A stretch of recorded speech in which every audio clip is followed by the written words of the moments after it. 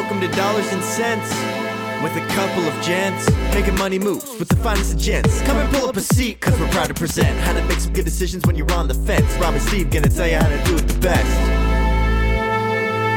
Hello and welcome to another episode of Dollars and Cents with a couple of gents. I am your favorite gent, Robert Wolfson.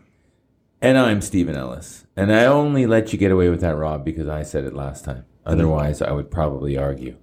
Well, one would say that's very gentlemanly of you. So one might say that I'm your most gentlemanly gent. You can be the favorite, and I'll be the most gentlemanly. Okay, that's fair. I'll accept that. That's a good trade-off. So, Rob, our episode today is all about Easter. You just didn't know that. I did not know that. No, it's about Easter, because we're going to talk about eggs. Oh, that's a good segue, Steve. Yes. So we're just getting through the Easter holidays here, and what a great creative segue I just came up with, because we're going to talk about eggs, and specifically not having all of your eggs in one basket. Or as they would say on our side of the table, diversification.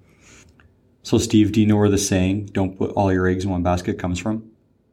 I believe I do, Rob. Not only because I actually just read it when we were doing our research, but also realizing it actually has a very literal origin to it. No, exactly. So the logic, if a farmer were to stumble while bringing the basket of eggs back from the hen house, they could end up with a messy situation, you would say. So the words of wisdom go well beyond farming. They also perfectly encapsulate the idea of not risking all of your money in one single investment. Right. So to draw a comparison between that literal definition and an investment scenario, if you've got a collection of investments, be it stocks, bonds, real estate, cash, etc., and we'll get into some more details on that later, and one or two of those investments go poorly, if it's all you own, then 100% of your portfolio has gone poorly.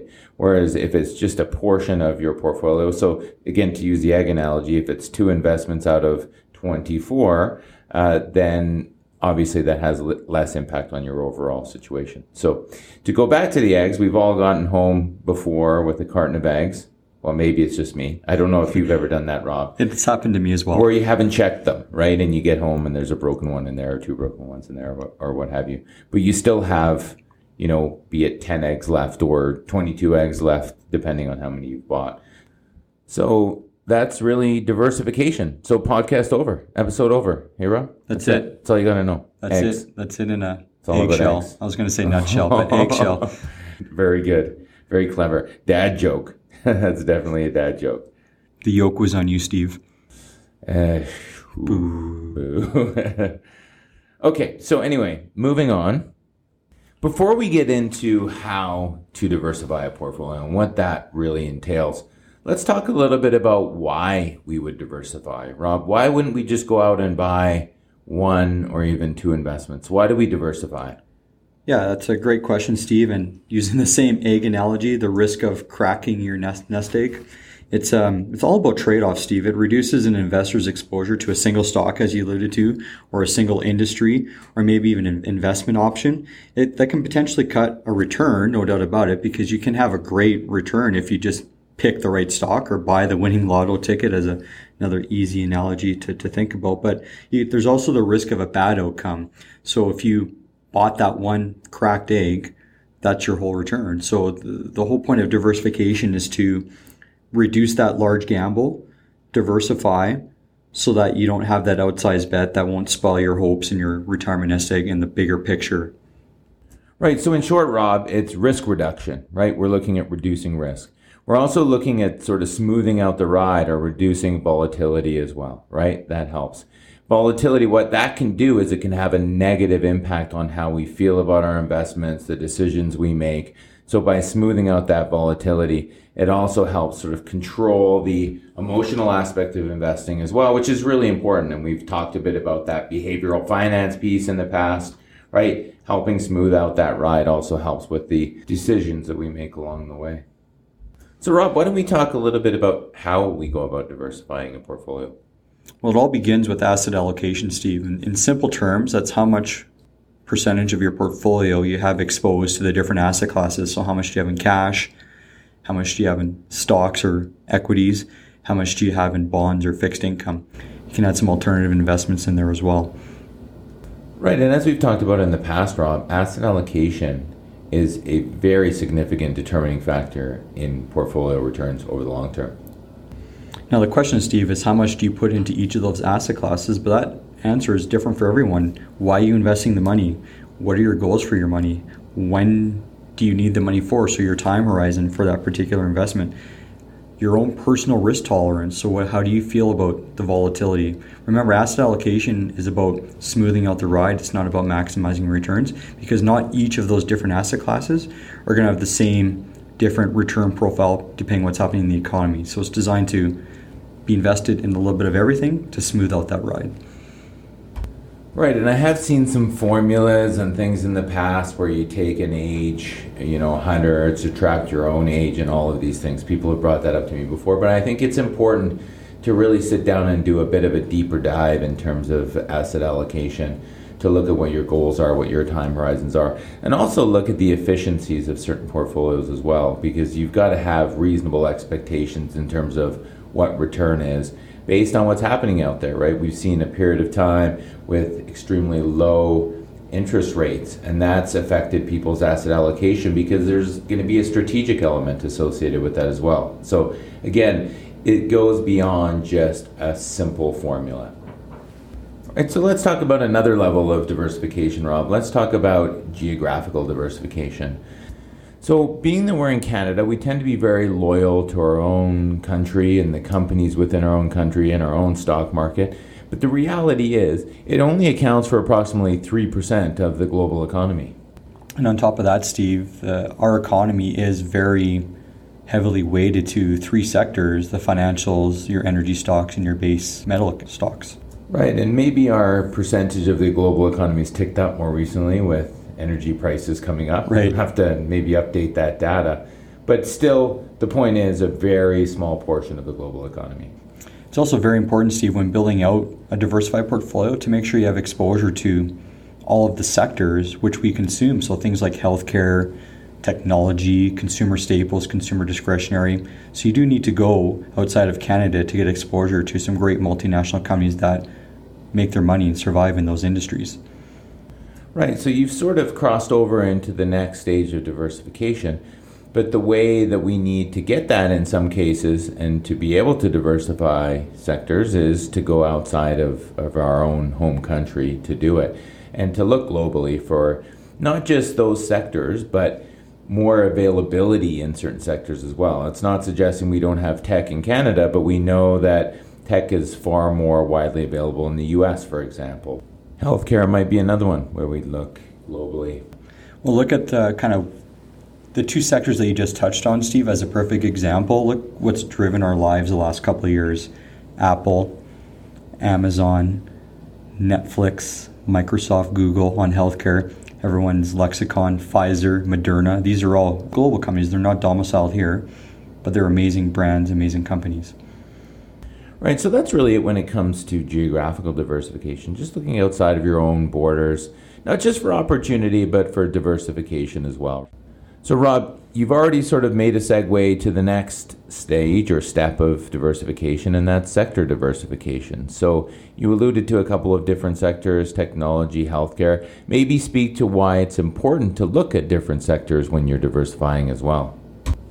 That's an excellent question, Steve, and again, real life example, the last year and a half or so, technology has driven our lifestyle, especially through COVID, through the pandemic. But now people are getting back out there, people are returning to normal, so people are consuming more. So your consumer staple stocks, your consumer discretionary stocks, where you're going out and spending money again, traveling. Energy's been great lately, so it's really helped our Toronto Stock Exchange, our domestic economy, with all of our energy companies finally doing well also the last number of months.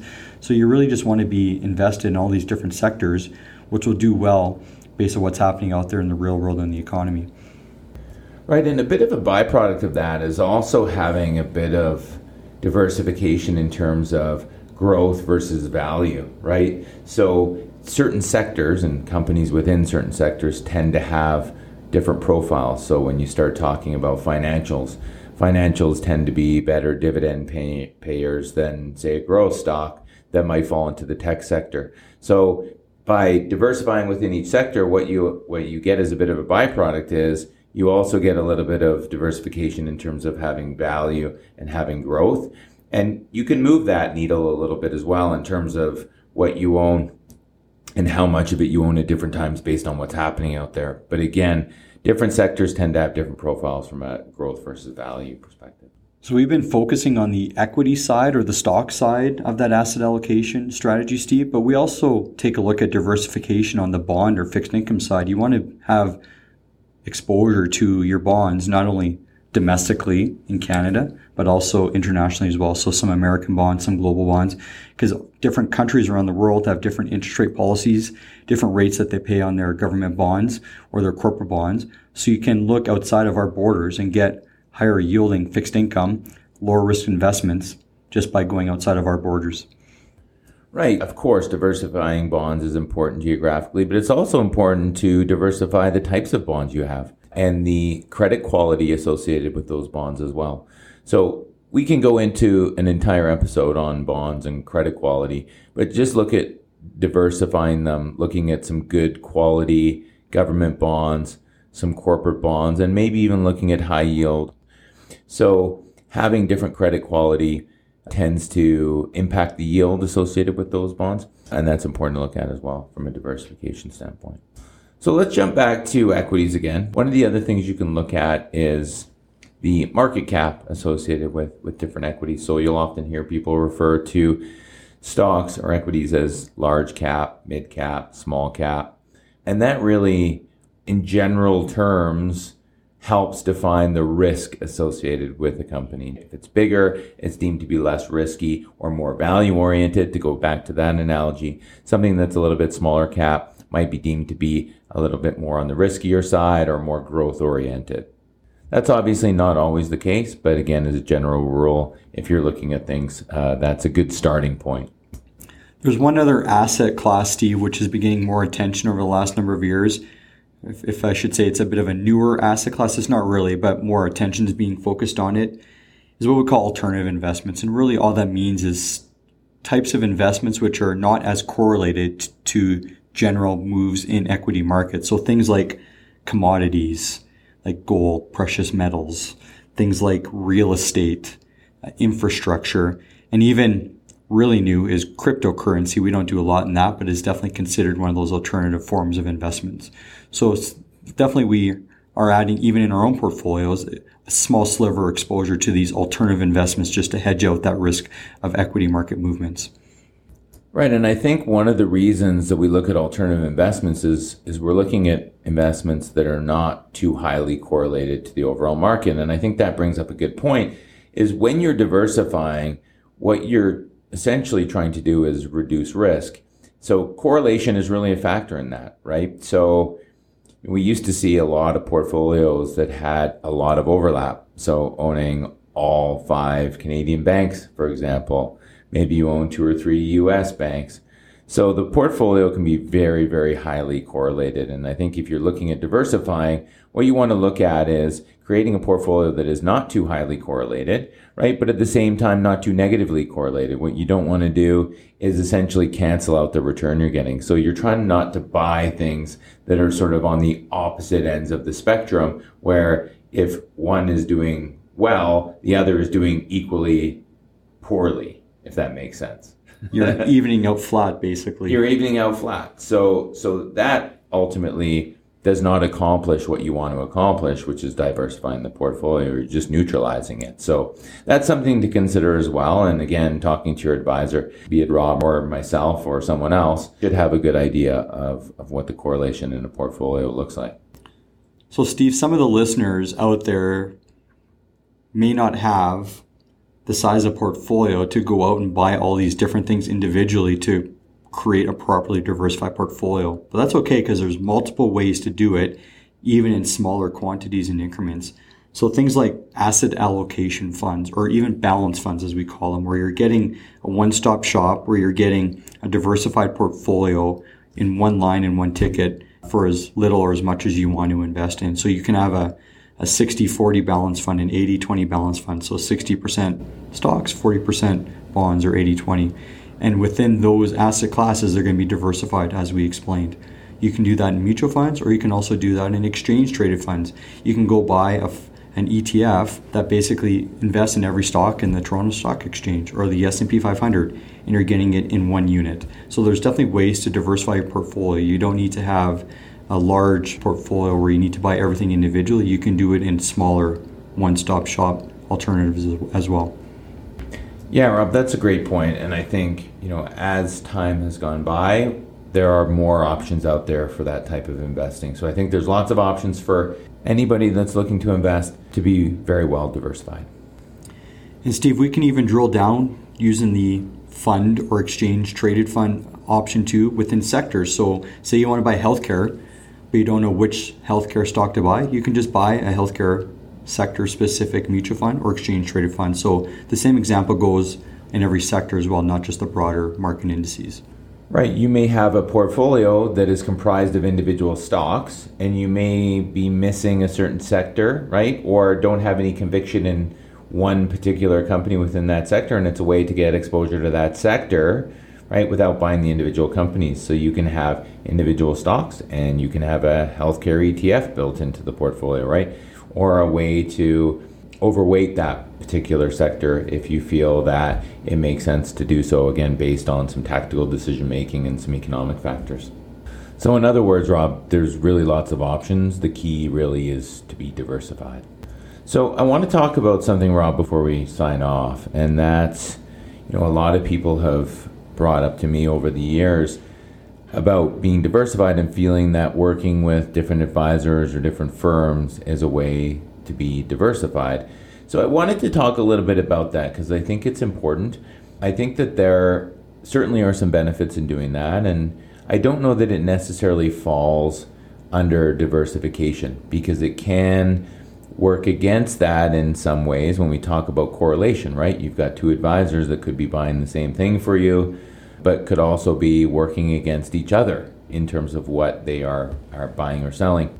I think the key is that, if that's providing you peace of mind, comfort, I think there's something to be said for that. But I also think that it can have some negative factors. I've just alluded to one, but I also think some congruency in the planning process can sort of fall by the wayside by doing that. So, if you're out there listening and thinking that one way to be diversified is to have several advisors as opposed to just one, I think it's worth sitting down with those advisors and having that discussion and talking about what might make sense for you and if that's actually accomplishing what you're setting out to have it accomplish for you.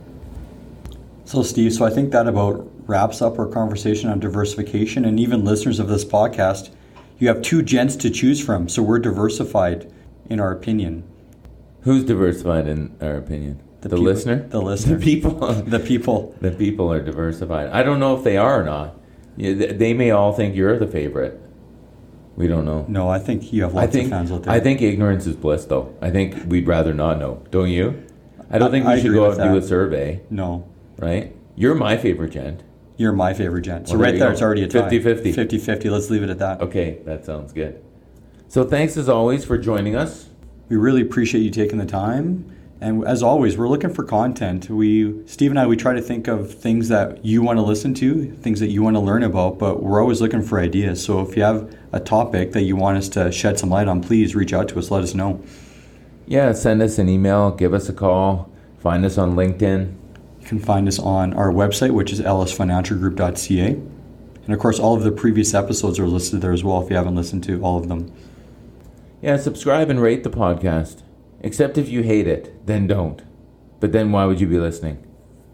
All jokes aside, again, we really appreciate you listening. We enjoy doing this, as I'm sure you can tell. And again, just want to bring the best content to the listener that we can. Tell your friends, tell your colleagues, tell your family. Let them know about your favorite gents. Speaking of which, as always, I am Stephen Ellis. And I am Robert Wolfson. And we are a couple of gents. And we'll talk to you again soon.